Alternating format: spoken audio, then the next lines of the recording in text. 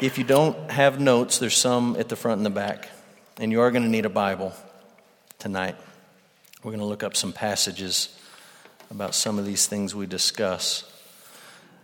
In this series, this is the 12th week out of 12, we're trying to equip you to be able to share the good news about Jesus with other people.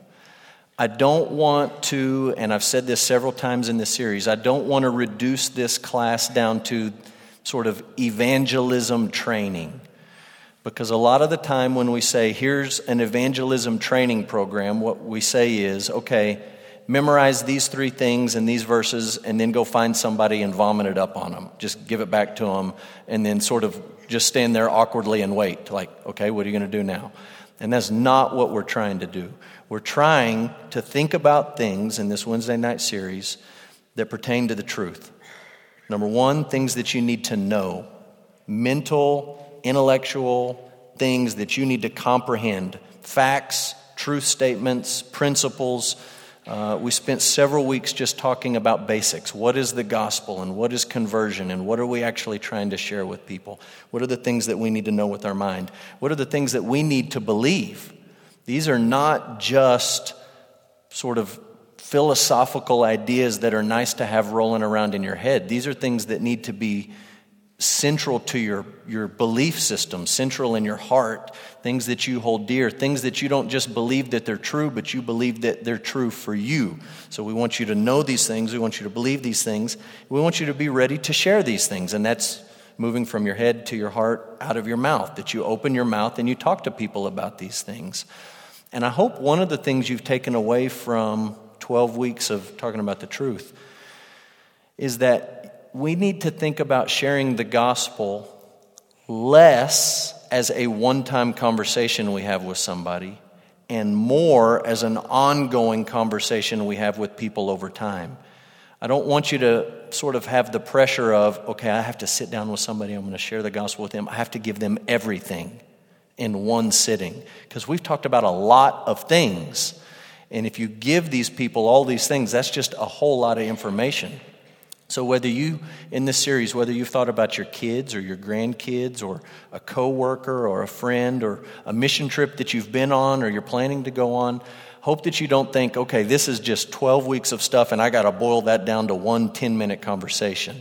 But these are just things we want you to know, believe, and you're ready to talk about. And lastly, that you can defend, and that's sort of adding all of those things up. The things that you know to be true and you believe to be valuable and precious and that you're willing to talk about are things that you're willing to defend to other people. And so one of the things we've talked about the last few weeks is the idea that I want you to be good missionaries, right? And a good missionary understands the people that they're trying to share the gospel with. So when we go to Kenya, it's difficult when you cross cultures, right? It's really difficult. But when we go to Kenya, or this summer when we go to Alaska, it's going to be a different culture. When we go to Toronto, it's going to be a different culture. We want our people to understand as best they can the folks that we're going to share with. What are the ideas rattling around in their head? What does their worldview tell them about life and reality and truth and heaven and all of these things so that we can engage them in the best way? And that means for you guys in this room, we live in Odessa, Texas. We've spent several weeks now just trying to wrap our arms around the idea of worldview. And hopefully you are beginning to look at the people around you and you're sort of beginning to say, what is it that this person really believes? What is it that they need to hear about Jesus? Because different people are going to hear you differently when you say Jesus loves you and has a great plan for your life. People are going to hear that completely differently. So how can we engage people? I know I've told you before about some friends that I had in Amarillo. These friends moved to our church when Brooke and I were still dating. We were in a nearly married, newly married Sunday school class. And this new couple moved to Amarillo. They were from western New Mexico. And the place that they were from was a very unchurched part of the state. There was just not a lot of, at least when you compare it to Bible Belt living or West Texas living, not a lot of professing Christians, not a lot of church-going folks. And people were pretty honest about that. And so when my friends moved to Amarillo, they remarked one day in Sunday school, Well, everybody in Amarillo is a Christian. Everybody in Amarillo goes to church. And what they're saying is, I've talked to a lot of people since I've lived here, and it seems like everybody knows Jesus and everybody has a church home. And what we tried to explain to them is, yes, in West Texas, if you ask people, where do you go to church, a lot of people are going to give you an answer. That does not mean that they're there 1 out of 4 Sundays even for worship or Bible study or anything of significance. They may say, that's where I go, but they may not really go. Because in our culture, in our sort of neck of the woods, it's just sort of a common thing. People, I go to fill in the blank. And we also tried to say to them, a lot of the people that you talk to have heard about Jesus, have heard something about Jesus, have some sort of familiarity with a guy named Jesus, but it may not be the Jesus that we talk about when we get together on Sunday mornings and we sing and we preach and we have Bible studies. And so we wanted these people to understand, yes, the answer to the question, do you know Jesus, do you go to church, might be different in West Texas and Western New Mexico. But people in West Texas still need to meet the real Jesus, and they still need to find a real meaningful connection with people at church, and you've got to understand that and be ready to engage them. So, one of the things that I think has been very helpful for me, and there's several books along this line, but this is the most recent one I've read, and I really like it. It's a book called The Original Jesus, and it's written by a guy named Daniel Darling. And it's a short book. If you like short books, this one's right up your alley. It's like 150 pages. So it's a quick, easy book. And the subtitle of the book, I think, is pretty self-explanatory, Trading the Myths That We Create for the Savior Who Is.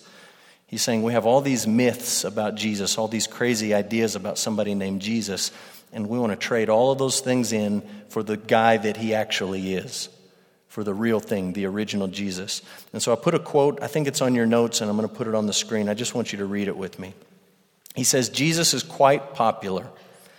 Even in our increasingly post-Christian culture, there are few places Jesus is not revered, if not hailed as a mascot for social causes. We have constructed a Christ in our own comfortable image. He has become the clay, and we have assumed the role of potters. Guided by our delicate sensibilities, we mold Jesus into a deity we can handle, conform to our own preferences. My aim with this book is pretty simple. I want to peel away the faux Jesus we've constructed and expose the real Jesus. My only goal is to help knock down some Jesus myths, our ideas about Jesus that are either incomplete or totally false. And so he goes through, and the book is really simple. He gives 10 fake Jesuses in the book. And we're going to talk about not all of them, because we don't have time to talk about all of them. I made notes for all of them, and I thought I can't fit it all on here. We don't have enough time, so we had to cut a few of these guys out. You can read the book if you're interested in it. But we're going to talk about a few of these guys. And I just want to remind you why it's important for us to do this. I think Darling's comment is helpful, but one of my favorite quotes of all time comes from a guy named A.W. Tozer. And if you like to read books, this is one of the guys that you should buy. Just skip over all the best-selling shelf at the Christian bookstore and go to the T section in Christian nonfiction and find Tozer, and any book that he wrote will be fantastic. And this is what he says: what comes into our minds when we think about God is the most important thing about us. That our idea of God correspond as nearly as possible to the true being of God is of immense importance to us. He's saying, when you think about God, you might as well think about the real thing. You might as well not have all these crazy thoughts floating in your mind about some God you've created in your own image or in your own likeness or suited to your own preferences. And that's exactly what Dan Darling is saying in this book. There is a real Jesus. This is who he is. And if your idea of Jesus doesn't line up with that, you need to get rid of your fake Jesus, and you need to come to the real Jesus, the original Jesus. And so we're just going to go through several of these. Let's see, I gave you 1, 2, 3, 4, 5, 6. We're going to go over 6 of them. I'll mention the other 4. You can read about them in the book if you'd like to do that. Before we jump into the fake Jesuses, let me give you the application, just so we all know why this matters. Application first. Some people think they know Jesus, but they know a fake Jesus, and they need to meet the real Jesus. And I'm just going to be real clear here, okay? When I say some people, I mean some people who come to church at Emmanuel Baptist Church on a Sunday morning and sit in this room and sing to Jesus and pray to Jesus, but in their mind, they've got the wrong guy up there, okay? When I say some people, I'm talking about some of your family members. If you just look them in the eyeball and say, do you believe in Jesus? They're going to say yes. But if you really dig down deep and figure out what it is they believe about that Jesus, you're going to realize you got the wrong guy, right? It's like opening the phone book in Odessa, Texas, and you look for, let's just say in Odessa, the last name Hernandez. How many Hernandezes do you think you're going to find in Odessa? You say, well, I know a guy named Hernandez. Well, there's 500 of them listed here, and I know one of them. I don't want any of these other guys. I want the guy that I know. And that's what we're talking about with Jesus. You know people, and I know people who say, yeah, I know Jesus. You might as well be looking up the wrong name in the phone book because the guy they know is not the real guy. Okay? Here's the second reason this matters. Some people have rejected Jesus, but they rejected a fake Jesus, and they need to meet the real Jesus. And here's the thing, the real Jesus is way better than any of the fake ones. Way better. It's not like you have to settle for less with the real Jesus than you could get with one of these phony ripoffs. And some people have been presented the phony ripoff. Okay? I'll just jump ahead of myself a little bit. Some people have been presented a Jesus who, if you have enough faith, will do whatever you want him to do. If you have enough faith, Jesus will do whatever you want him to do. And they've gotten in a real tough spot in their life, and they've tried really, really, really hard to have enough faith, and Jesus didn't get them out of that tough spot, and they turn around and say, well, what good is that guy? Obviously he's not going to help my life in any way, shape, or form. I don't want anything to do with him. To which I say, I don't want anything to do with that Jesus either. But he's a phony ripoff. Let me introduce you to the real guy. So some people have rejected Jesus, but they rejected a fake. They need to meet the real Jesus. So here we go. Let's talk about some fake Jesuses. Number 1, Guru Jesus, the great teacher.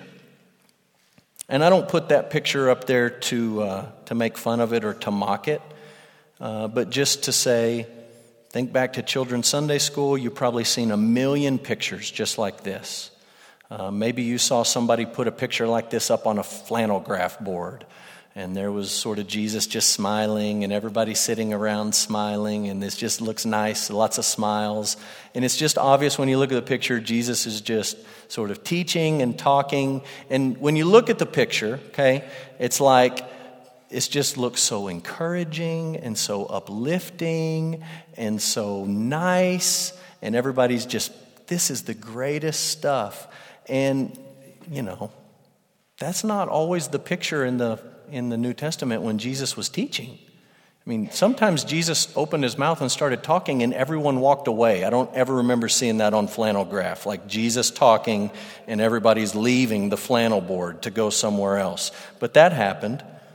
And the point here is to say that if your idea of Jesus is that he's just a great teacher, you got a fake Jesus. So some people would lump him in and say, look, you got Jesus and Gandhi and Martin Luther King Jr. and all kinds of inspirational teachers, the Dalai Lama and this guy and that guy, and it's just great teachers. The problem with this view is it doesn't jive, first of all, with church history. Okay? Doesn't jive with church history. I know as Baptists, we don't talk a whole lot about creeds, church creeds, but if you go back and look at the earliest church creed, the Nicene Creed and the Apostles' Creed and the Chalcedonian Creed, and some of these early documents where Christians got together and wrote down what they believed, none of them said, we believe Jesus is a great teacher. He is the greatest teacher. They did believe that, but what they got together and wrote down is we believe Jesus is God in human flesh. He is the God-man. And they wrote it down over and over and over, and they kicked people out of their churches who didn't believe that he was God because they said, no, the real guy, the guy we're talking about, he is God. Just a few things in the New Testament. You read that Jesus has divine attributes. When the demons meet Jesus over and over again, they say, you're the Holy One. Well, Old Testament says that God is the Holy One. The demons recognize Jesus is the Holy One. In the New Testament, Jesus does divine things like talking to storms that then listen to him and do what he tells them to do. In the New Testament, Jesus receives worship. Thomas bows down at his feet and says, my Lord and my God. And Jesus doesn't say, oh, Thomas, stop that, get up. That's a little bit too much. He accepts it. C.S. Lewis hit the nail on the head. I know you've heard this. I didn't even bother to put it up on the screen. But he said, with Jesus, we can't fiddle around with this stuff about Jesus being a great moral teacher. He's either a lunatic, crazy man, or a liar. He's just deceiving everyone. Or he is who he says he is. He's God. You have to pick one of those three. And you can't settle for he's a great moral teacher because what he said about himself is, I'm God. Great moral teachers don't say that if it's not true. Inspiring teachers don't say that kind of thing and let people worship them if they shouldn't be worshiping them. Jesus let these things happen. He said these things. And Darling makes a great point. This is on your notes. The New Testament settles this debate by telling us that Jesus rose from the dead. This sets him apart from every other so-called, quote-unquote, great moral teacher. All the rest of them put in the ground, turned to dusty bones, still dead. You may have heard that there were some archaeologists who went to a site in Jerusalem where one tradition says this is the tomb where Jesus was buried, and they built a church over that site. An archaeologist went in and they opened it up for the first time in many, many hundreds of years, and the big headline on a lot of websites was, still empty. Now, is it the one that he was buried in? We don't know 100%, but it's empty. Okay? If it's that one or another one, it's empty. He rose from the dead. And just look at Matthew 12:40.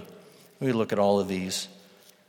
The verses I included here are not actual references to the resurrection, but they're Jesus talking about the resurrection. Matthew 12:40, Jesus says, just as Jonah was 3 days and 3 nights in the belly of the great fish, so will the Son of Man be 3 days and 3 nights in the heart of the earth. And you can look up the other references here. All passages where Jesus says, before it happened, I'm going to rise from the dead. And then he did it. Sets him apart from every other teacher. So if your Jesus he's just the guru, that's all he is, you got the wrong guy. Okay? Fake Jesus number 2. The red letter Jesus, also known as the kinder deity. And I put a quote up here from a not Christian guy, from a guy that really hates Christians and would like to be rid of all of us, Richard Dawkins. And this is what he says, and he's just expressing this idea that a lot of Christians buy into. The God of the Old Testament is arguably the most unpleasant character in all fiction, jealous and proud of it, petty, unjust, unforgiving, control freak, vindictive, bloodthirsty, ethnic cleanser, misogynistic, homophobic, racist, infanticidal, genocidal, filicidal, pestilential, megalomaniac, sadomasochistic, capriciously malevolent bully, to which we say we're so impressed with all the big words that you can use. You're so smart. But what he's saying is this: the God of the Old Testament seems really grumpy and mean, and Jesus seems like a pretty cool guy to me. I'm just going to tell you, it's not just Richard Dawkins that believes that.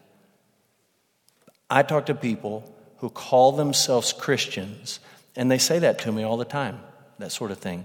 They're reading through their Bible. Maybe they're trying to do like a daily Bible reading plan, and they're like, why is God so different in the Old Testament? Why is he so much different than Jesus is? Why is the God of the Old Testament so mean and the God of the New Testament is so nice? It's just anger, wrath, judgment in the Old, and in the New, it's just mercy, grace, love, forgiveness. Why is it so different? Some people buy into this idea that the red letters, the actual words of Jesus, ought to carry more weight for us than all these old stories in the Old Testament, all this other stuff. And some people say, look, let's just stick with the red letters of Jesus and let's get rid of this Paul guy. Paul, he was kind of a jerk. He was kind of a hothead. He didn't like women very much. Let's get rid of Paul. Let's get rid of all this angry stuff in the Old Testament. Let's just have Jesus. Just Jesus. He seemed like a nice guy, an easygoing guy. Let me give you a few thoughts about this. We're going to move quick. If you emphasize the red words at the expense of the rest of the Bible, it's an assault on the inspiration of Scripture. Nowhere in the Bible does it say that the red letters are more inspired than the black ones. Nowhere. Nowhere. The words of the Bible are inspired. The ones that Jesus spoke and Matthew, Luke, and John, Mark, Luke, and John wrote down, and the ones that didn't come directly out of Jesus' mouth that the Holy Spirit inspired to be in the Scripture. They're all inspired. And when you sort of say, well, Bible's here, but red letters are up here, you're assaulting all the inspiration of the rest of the Scriptures. You can't do that. I'm going to let you look up 2 Timothy and 2 Peter. Next, Jesus didn't see a gulf between the words of the Old Testament and his own teaching. Matthew 5. Jesus said, I have not come to abolish the law or the prophets. I'm not coming to give you something totally radically, just completely 100% different. I've come to fulfill those things, but not to abolish those things as if they're lesser and now you have something greater. Jesus believed in the truthfulness and the historicity of the Old Testament. He believed it was true. He believed it was accurate. In all of these verses, Jesus refers to the Old Testament as it's true, you can trust it, it's reliable, we believe it. And lastly, Jesus promised that the Holy Spirit would inspire his followers to write the New Testament, John 16. The Helper's going to come. He's going to bring all these things to your mind. He's going to help you remember these things. Jesus didn't believe you could make this distinction between new and old, between red letters and black letters. And so if you've tried to buy into that Jesus, unfortunately you've not listened to the real Jesus and you got the wrong guy. Here's the next one that I like. He calls him Braveheart Jesus, the manly deity. And I gave you those two pictures just to sort of help you understand. The people who talk about Braveheart Jesus are reacting to sissified Jesus, right? So the picture on the left, you say, that's like a classic bearded woman picture. It's a woman, very effeminate, very passive, and they threw a beard on it and a light behind its head, and we call that Jesus. And a lot of art in the history of the church has portrayed Jesus in that way. And in recent times, there's been a reaction against that, and in some places, an overreaction against that, where we begin to say Jesus was like a brawler. He was like a cage fighter who drove a big pickup with mud flaps, carried a shotgun slung over his shoulder all the time, and he was just, look at him up there, he's ripping the crossbeam in half, just breaking it in half like he's a member of the power team, just snap it in half, just big, burly guy. You know that women far outnumber men in church attendance, right? Not necessarily here by a large margin, but just across the United States. You would probably not be surprised if I told you that women ages 25 to 50 are the most lucrative market for Christian books. They're the ones who go to Mardel and buy stuff, right? It's not typically, I'm not trying to be hateful to anybody. It's not the guys driving up and down University with the mud flaps and the shotgun rack in the back of the truck walking in and buying Jesus devotional books at Mardel. It's just not. They're not marketed to those people. And I hate to break it to you, but Christian books and stuff, Christian stuff you buy at a store, it's a business. They sell it and they produce it and they make it for the people who are going to buy it, right? On top of that, we live in a culture where a lot of men have abandoned their responsibility to provide and to protect and to lead, right? You know that that's true. And we've settled in a lot of places and a lot of families and a lot of neighborhoods for letting the government do the job of dads and letting schools do the job of dads, and they just can't do the job of dads. And so sometimes there's this overreaction, sort of a hyper-masculinity, talking about Jesus where we just try to overcompensate for all of those deficiencies and we make Jesus into some sort of like superhero. And the favorite story of the people who fall into this trap would be Jesus making a whip and driving people out of the temple, right? He's this tough guy. He made a whip, and Indiana Jones, he was cracking it on dudes and flipping over tables and all this stuff. I'll be the first to agree that I don't want the guy on the left up there on the screen. I don't think that fits the picture of the New Testament in any way, shape, or form. But I think the guy on the right is equally buffoonish. Absolutely ridiculous. And so let me give you a few thoughts about this. Number one, Jesus models masculinity in the form of a warrior king. Absolutely true. But he also models masculinity in the form of a shepherd servant.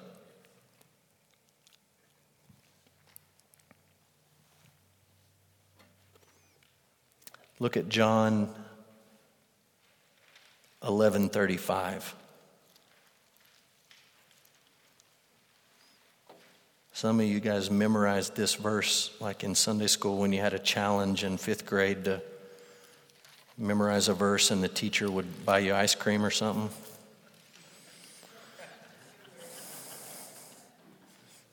Oh, I'm in the wrong book. I'm in Luke. Sorry, John 11:35. This is Jesus at the tomb of Lazarus, and John just tells us that Jesus wept when he stood there.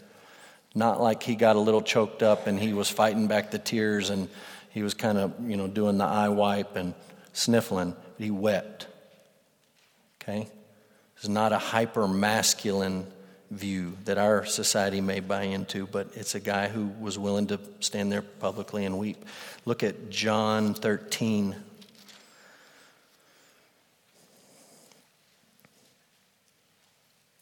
Before the feast of the Passover, when Jesus knew that his hour had come to depart out of this world to the Father, having loved his own who were in the world, he loved them to the end. During supper, when the devil had put it into the heart of Judas Iscariot, Simon's son, to betray him, Jesus, knowing that the Father had given all things into his hand and that he'd come from God, was going back to God. He rose from supper. He laid aside his outer garment and taking a towel, tied it around his waist, and he poured water into a basin and began to wash the disciples' feet, to wipe them with the towel that was wrapped around him. So if your view of Jesus is this great, big, huge warrior king, but he can't get down and put an apron on and wipe the feet, clean the feet of his disciples, you got the wrong guy. Period, end of story. You got the wrong guy. Secondly, to respond to Braveheart Jesus, Jesus is the perfect example for all Christians, men and women, married people, single people, young people, old people, all of us. Because more than anything, he embodied what it means to be truly and fully human. Human. And if you only look at Jesus as this is how you be a tough guy, then you're sort of cheapening the example that he sets for all people. Old people, young people, women, men, married people, single people, college students, senior adults. And he shows us what it means to be truly human. Here's the next one. I do not have a picture for this because there were none appropriate on the internet. But this is Dr. Phil Jesus, also known as the Cosmic Therapist. We talked about this guy last week when we talked about moral therapeutic deism. He's just the guy that's there to make your life easy. And I'll just be honest, this guy lives in a lot of quote-unquote conservative churches in the pulpits. and he stands up and he says things like, we're going to spend a month, and I'm going to give you 5 steps to how to live courageously. How you can be more brave. And he stands up and he says, we're going to spend the next month talking about how you can have control over your finances. And then he stands up the next month and he says, we're going to spend this month talking about how you can have the best marriage ever. And everything that comes out of the mouth, everything that you talk about, is just a guy who's there to make every aspect of your life better, just sort of one facet at a time. Let's shore this up. Let me give you some advice here. I'll give you some handy tips in this part of your life. But Jesus told Nicodemus that his greatest need was not better moral guidance, but new birth, right? You don't need 5 steps in how to be a better Pharisee, Nicodemus. You need to be born again. John 3. Jesus calls people to die to themselves daily in their pursuit of him. Let's look at Luke 9 real quick.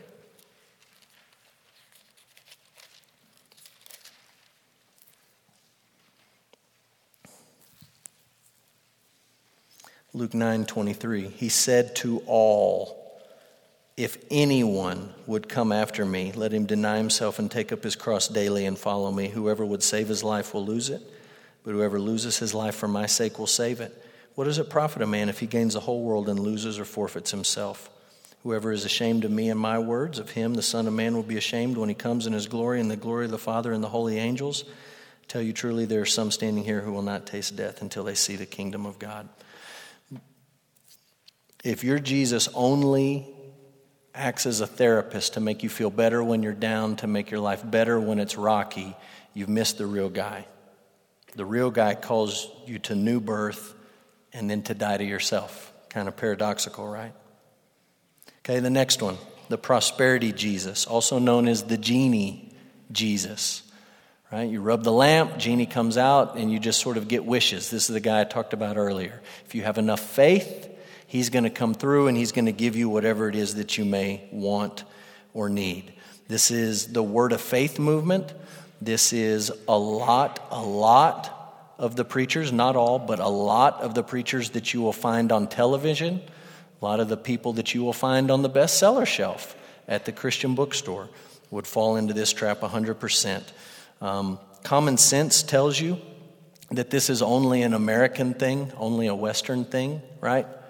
In Somalia, where the average life expectancy of a new Christian is like 18 days, they don't watch Joel Osteen.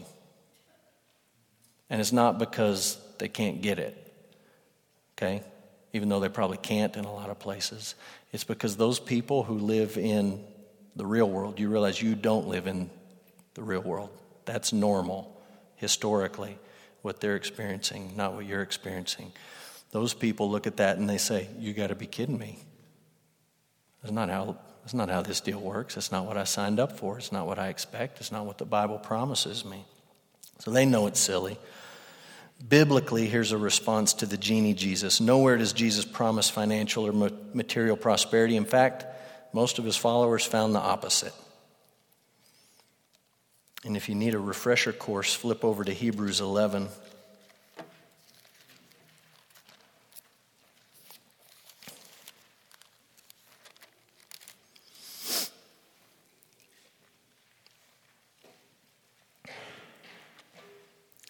You tell me how to square this with the genie Jesus, and I'll think about it. Hebrews 11, verse 32, what more shall I say? Time would fail me to tell of Gideon, Barak, Samson, Jephthah, David, Samuel, the prophets, who through faith, they had faith. You don't talk about faith. Those guys had faith. They conquered kingdoms, enforced justice, obtained promises, stopped the mouths of lions, quenched the power of fire, escaped the edge of the sword, were made strong out of weakness, became mighty in war, put foreign armies to flight. Women received back their dead by resurrection. Up to that point, you say, yeah, man, that sounds great. All of that stuff, receiving the dead back. You talk about faith. And then just without even missing a beat. I mean, doesn't even take a breath. Some were tortured. They refused to accept release, meaning they gave them a chance to go free. All you got to do is say, Caesar is Lord. That's all you got to say. Take a little bit of the incense, pinch it on the altar, and say, Caesar is Lord. You and your family go free. That's it. We're not asking for much. They refused to accept release so that they might rise again to a better life. Others suffered mocking, flogging, chains, imprisonment. They were stoned. They were sawn in two, killed with the sword. Some of them went about in the skins of sheep and goats, destitute, afflicted, and mistreated, of whom the world was not worthy, wandering about in deserts and mountains and in dens and caves of the earth. All of these, though commended through their faith, there it is again, they had faith. The problem was not that they didn't have enough faith to pull some kind of miracle out. They just didn't receive what was promised, since God had provided something better for us, that apart from us they should not be made perfect. When that verse 40 says God has promised something better for us, it's like a big slap in the face to all these prosperity guys to say, you're selling everybody short. You're promising them all this wealth and this health and this happiness and this prosperity in this world, and it's like you're giving them the short end of the stick. Give them the real deal. God has promised them something better, and you're not even offering it to them. So that's the wrong Jesus. It's fake Jesus.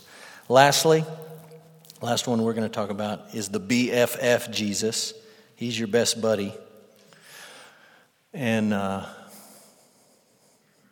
you can find all kind of t-shirts like that. That one's a little bit less sacrilegious than a lot of them. But you can find them online and you can buy them. And guess what? People sell them online and they're available because people do buy them. Right? Don't sell things unless people are buying them. So you can find stuff like this on 8 million websites when you search it into Google, because there's a lot of people who want a t-shirt that just says that. He's just my BFF, best friends forever. So here's a few thoughts. Remember that Jesus gets to define the nature of your friendship. And I want you to look what Jesus says in John 15.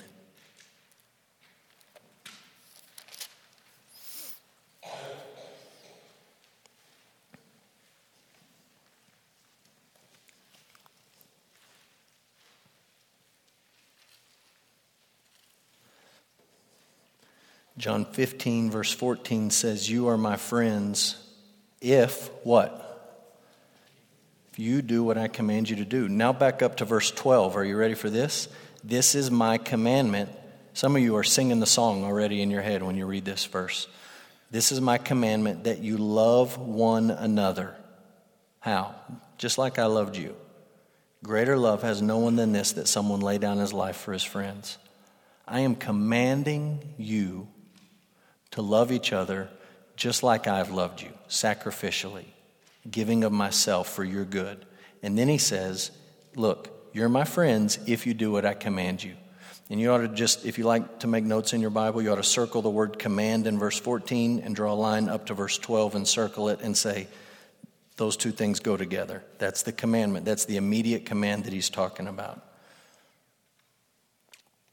Jesus gets to define your friendship. You don't have any other friends like that. At least I hope you don't have any other friends like that. Friends that say to you, I'll be friends with you as long as you do everything I tell you to do exactly the way I tell you to do it. Humanly, those are not our friends. But Jesus is more than just your friend, because he says, you're my friend if you do what I tell you to do. Secondly, remember how John responded when he saw his good friend Jesus face to face. And we'll look over at Revelation 1. The Bible says that John and Jesus were very close when Jesus was on the earth. And so you may think that Revelation chapter 1, when John was an old man, that he may be thinking about how excited he was to see his best friend, how he missed him so much. And just look at, we'll start Revelation 1:12. John says, I turned to see the voice that was speaking to me, and on turning I saw 7 golden lampstands, and in the midst of the lampstands one like a son of man, clothed with a long robe and with a golden sash around his chest. The hairs of his head were white like white wool, like snow. His eyes were like a flame of fire. His feet were like burnished bronze, refined in a furnace. His voice like the roar of many waters. In his right hand he held 7 stars, and from his mouth came a sharp 2-edged sword, and his face was like the sun shining in full strength. And when I saw him, I fell at his feet as though dead. But he laid his right hand on me, saying, Fear not, I am the first and the last, the living one. I died, and behold, I am alive forevermore, and I have the keys of death and Hades. That's different than your BFF on this earth. That's a guy that John, when he saw one of his closest friends on the other side of the resurrection, falls down on his face like a dead man, in reverence, in fear, in awe, trembling, and terrified. So if you have a view of Jesus that says he's your best buddy, you got the wrong guy. Here's the other 4 that he mentions in the book. I just want to mention them to you so you know. He talks about post-church Jesus, the bodiless Jesus. This would be the people who say, look, I have Jesus, but I don't need to go to church or anything like that. It's just me and Jesus. No big deal. And it's strange to think about a head not having a body, because the Bible describes Jesus as the head and the church as the body. And that's a strange thought, but some people buy into that. Legalist Jesus, the guy who gives rules, the rule giver. American Jesus, the patriotic Savior. Hard to translate that guy when you're a missionary in Afghanistan to Muslims. Left-wing Jesus is the socialist Savior. You hear about this guy a lot from certain political groups and parties and politicians that talk about, well, Jesus wants us to share in love, and so the government is going to share in love and spread things around because that's what Jesus would want us to do. And so he talks about these 4, and you can read about it if you want to in the book. As we finish, I want to put that application back up, and I just want to remind you, okay, of why all these things are important. Some of the people that you know and care about, some of those folks, they think they know Jesus, but the guy that they know is not the real guy. And you have the obligation, I have the obligation to lovingly, kindly, prayerfully, patiently do our best to help them see and understand the guy that you know is not the guy that this book talks about. And some people that you know want absolutely nothing to do with Jesus. And I'll be honest with you, for some people, they know exactly what the Bible says about Jesus and they don't want anything to do with him. But an awful lot of people where we live, where people have had a decent amount of exposure to church, they think, oh, I know all about Jesus. I grew up going to such and such, and I don't want anything to do with that.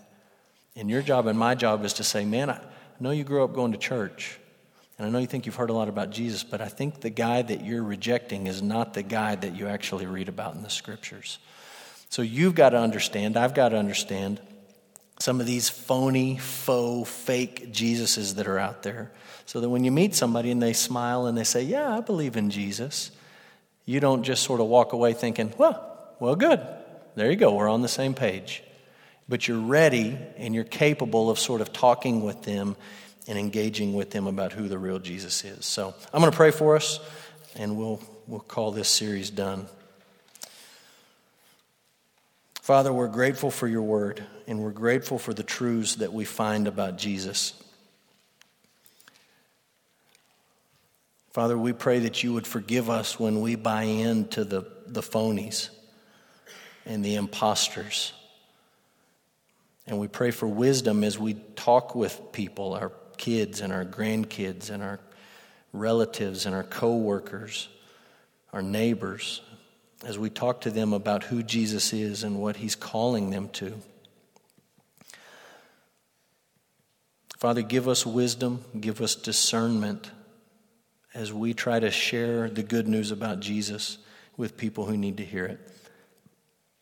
Father, at the end of the day, we are broken vessels. We are We are incapable of doing the things that you've called us to do. And our prayer is simply that you would use us in spite of ourselves. Father, we love you, and we pray in Jesus' name. Amen. All right, here's how we're going to end tonight. Next week, we do not have Bible study. We're going to go caroling. And so we do this in December. We will meet everybody down in the large fellowship hall. We're going to visit some of our homebound folks, some folks at a couple of different nursing homes. We're going to send people out in teams, and we're going to make deliveries. We take fruit baskets and some things that our kiddos have made for these people. We're going to sing to them, make sure that they know we care about them, we love them, and pay them a visit. So hope that you'll come for that. Tonight, we're going to end by praying for our World Missions Offering. And I just want to give you some basic information about the Lottie Moon Christmas Offering or our World Missions Offering. And then I'm going to show you a short video that's a little bit different than some of the videos I've showed you before. So did I have those slides up there? There we go. Okay, so we're a Southern Baptist church. As of November of this year, we have 3,651 total field personnel. If that is a number that you've tracked in your life, you might be looking at that thinking, no way, we have way, way, way more than that. No, we don't. We don't have way more than that. The current IMB president is a guy named David Platt. He's been there for maybe a couple years now. When he took over, we were running massive budget shortfalls. And by we, I mean just Baptists, the International Mission Board. And we kept sending people. We didn't have money to send them. And everything was red, running out of money. And it was really an unsustainable situation. And so he sort of got in and said, well, we can't do that anymore. We have to call people home. We don't have the money to keep them there on the field. We can't just keep spending money that we don't have. We're not the United States government, right?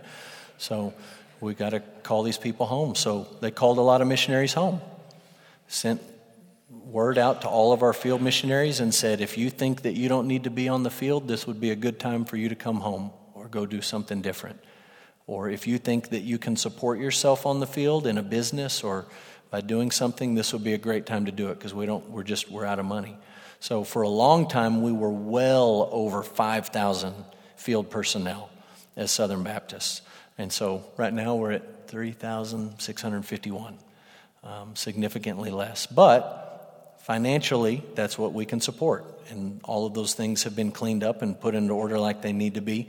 You say, why are we adding field personnel, 405, when we're calling people home? Well, people retire and people reach the end of their term and come home anyways. And so they still have sent some new missionaries, just not as many as we normally would. Look down there at the bottom two numbers. People groups engaged by the International Mission Board. A people group is a group of people that if you were a missionary, we send you overseas, right? And you can go to this people group and you can share the gospel with all of the people in that group because they have a common culture and language. And when you bump up against the edge of that people group, you say, well, these people are outside of my people group. They speak a different language. Unless you're a language whiz and you can just go overseas and learn 2 languages late in life, you're going to be limited to one people group. They speak this language and they live in this country and they're in this place, right? So there's 896 different people groups engaged by the International Mission Board. There are in the world, as of fall of this year, 3,060 unreached people groups who are not engaged. Meaning there's 3,060 groups of people in the world who are not reached with the gospel. They don't have churches. They don't have scriptures in their language. They don't know about Jesus. And there is not a single soul there to tell them any of those things. Nobody. Not a person. And you say, well, how big is a people group? Well, like in the Amazon jungle, there's some people groups that have like 50 people in it. Like that's the people group, 50 people living in a little secluded village. In Eastern Asia, there's people groups that have tens of millions of people in it. Tens of millions of people, hundreds of millions of people that don't have a single missionary there to tell them about Jesus. They have no access to the gospel, period. Put the next slide up for me. This is what it costs to support a missionary family. This is the average. When Southern Baptists take our missions offering and we all send it to the same place, International Mission Board, and we send out missionaries, this is what it costs to support a missionary family for 1 year, $58,200. That's this year. That includes housing, salary, children's education, medical expenses, vehicles, transportation, retirement. That keeps those missionaries there on the field. So if you have friends who go to different types of Baptist churches, sometimes if you're a missionary, you spend 6 months on the field sharing about Jesus, and then you come home for 6 months and you go talk to people and say, I need your money. Can you give me some money so I can go back? And you do this back and forth all the time. The way we do it is we all pool our money and we say, you guys go. Just go and don't worry about that money stuff. You go and you tell people about Jesus, and that's what it costs on average. Some places are way higher than that. Some places are way, way lower than that, but that's the average. This is what we gave last year in 2015. Our World Missions offering was $40,672, and we split our World Missions offering up between international missions, North American missions, and state missions, okay? We give 90% to international, 5% to North American, and 5% to state. So last year, we sent to international missions, what we're talking about here, $36,604. So enough to keep a missionary family on the field for a little over half a year is what we did last year. So far this year, our world missions total is at $24,000, so it's pretty good. We've had people give throughout the year, and we've had some gifts started to come in. We have 3 more Sundays this year, and we'll see where we end up. I can tell you this, I'm hopeful that we continue to move toward our church. I think it's entirely reasonable for our church that we give enough to this World Missions offering that we can support a missionary family on the field for 1 year. No reason we shouldn't be able to do that. And may not happen this year, may not happen next year, but that's the direction that I want us to go. So I'm going to show you a quick video. It's not a video about missionaries. It's about people like you, and one way that you can be involved, in addition to giving, how you can be involved in missions. So we're going to watch the video. I won't say anything after it. I'm going to let you just pray for a couple of minutes, and then I'll close us in prayer and we'll wrap up. Lewis is 83. I will be 83 soon. I'm soon. 82. I'm 82 and he's 83. We feel extremely blessed to have that the Lord has given us good health at this period.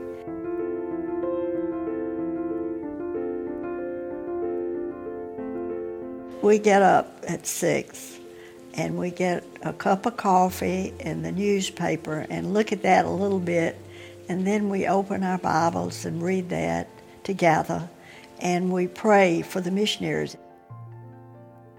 Then later in the day, when we have a coffee break, that's when we get out prayer letters and brochures that come from the IMB about unreached people groups and so on.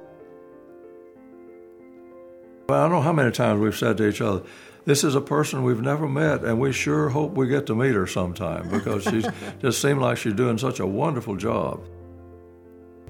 And I don't know of anything more important than that call to global prayer in all of these places, and do it as if we were all one body, one person.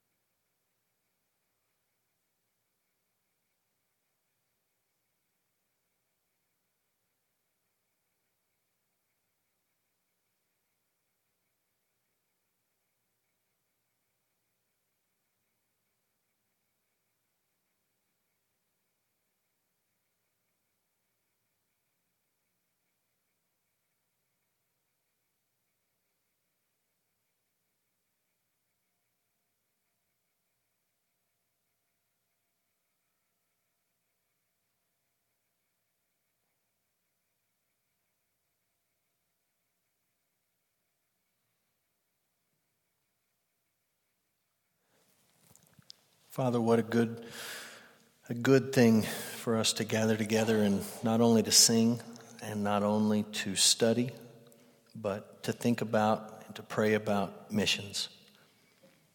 And we pray for our church, and we want to be a church that is serious about the Great Commission. We want to be serious about going. We pray for our teams that will go to Canada this summer and Alaska this summer, that you would use us for your glory and for the spread of your kingdom, for the good of your church. Father, we thank you for the privilege of giving and sending people to difficult places where a one-week team can't do a whole lot of good. We pray for our missionaries who are far from home in the holiday season, and pray that it would be a time of celebrating Jesus, even as they're there to tell people about Jesus, that they would take time to worship and to reflect, and Father, that you would use them and the story of Christmas to bring people into your kingdom. We pray for our church as we give this offering, that you would put it on our hearts to give sacrificially and to do it happily and gladly and to do it with excitement and joy, that we get to be a part of how you are growing your kingdom around the world. Father, help us not to be negligent in prayer. Help us to be mindful to pray for our community and to pray for our country and to pray for the witness of our church and even to pray for our missionaries. And we thank you for this couple, this godly couple, and the example they set of taking time in their day, of building a schedule and a routine where they think about you, they think about the scriptures, and they think about our missionaries. Father, I'm grateful for the folks who come on Wednesday nights, the folks who are here and those who have been coming couldn't be with us tonight. I thank you for these people, and I pray that the things that we talk about are an encouragement and a help and a challenge to them. Father, I pray that you would use them as we gather together and then as we leave, that we would be salt and light, all for your glory. And we pray in Jesus' name, amen.